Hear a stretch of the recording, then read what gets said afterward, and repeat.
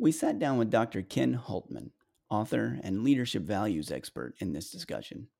You can listen to or watch this or other podcast episodes by searching for the Leadership 377 podcast in most major podcast retailers or on YouTube. Values are a type of belief.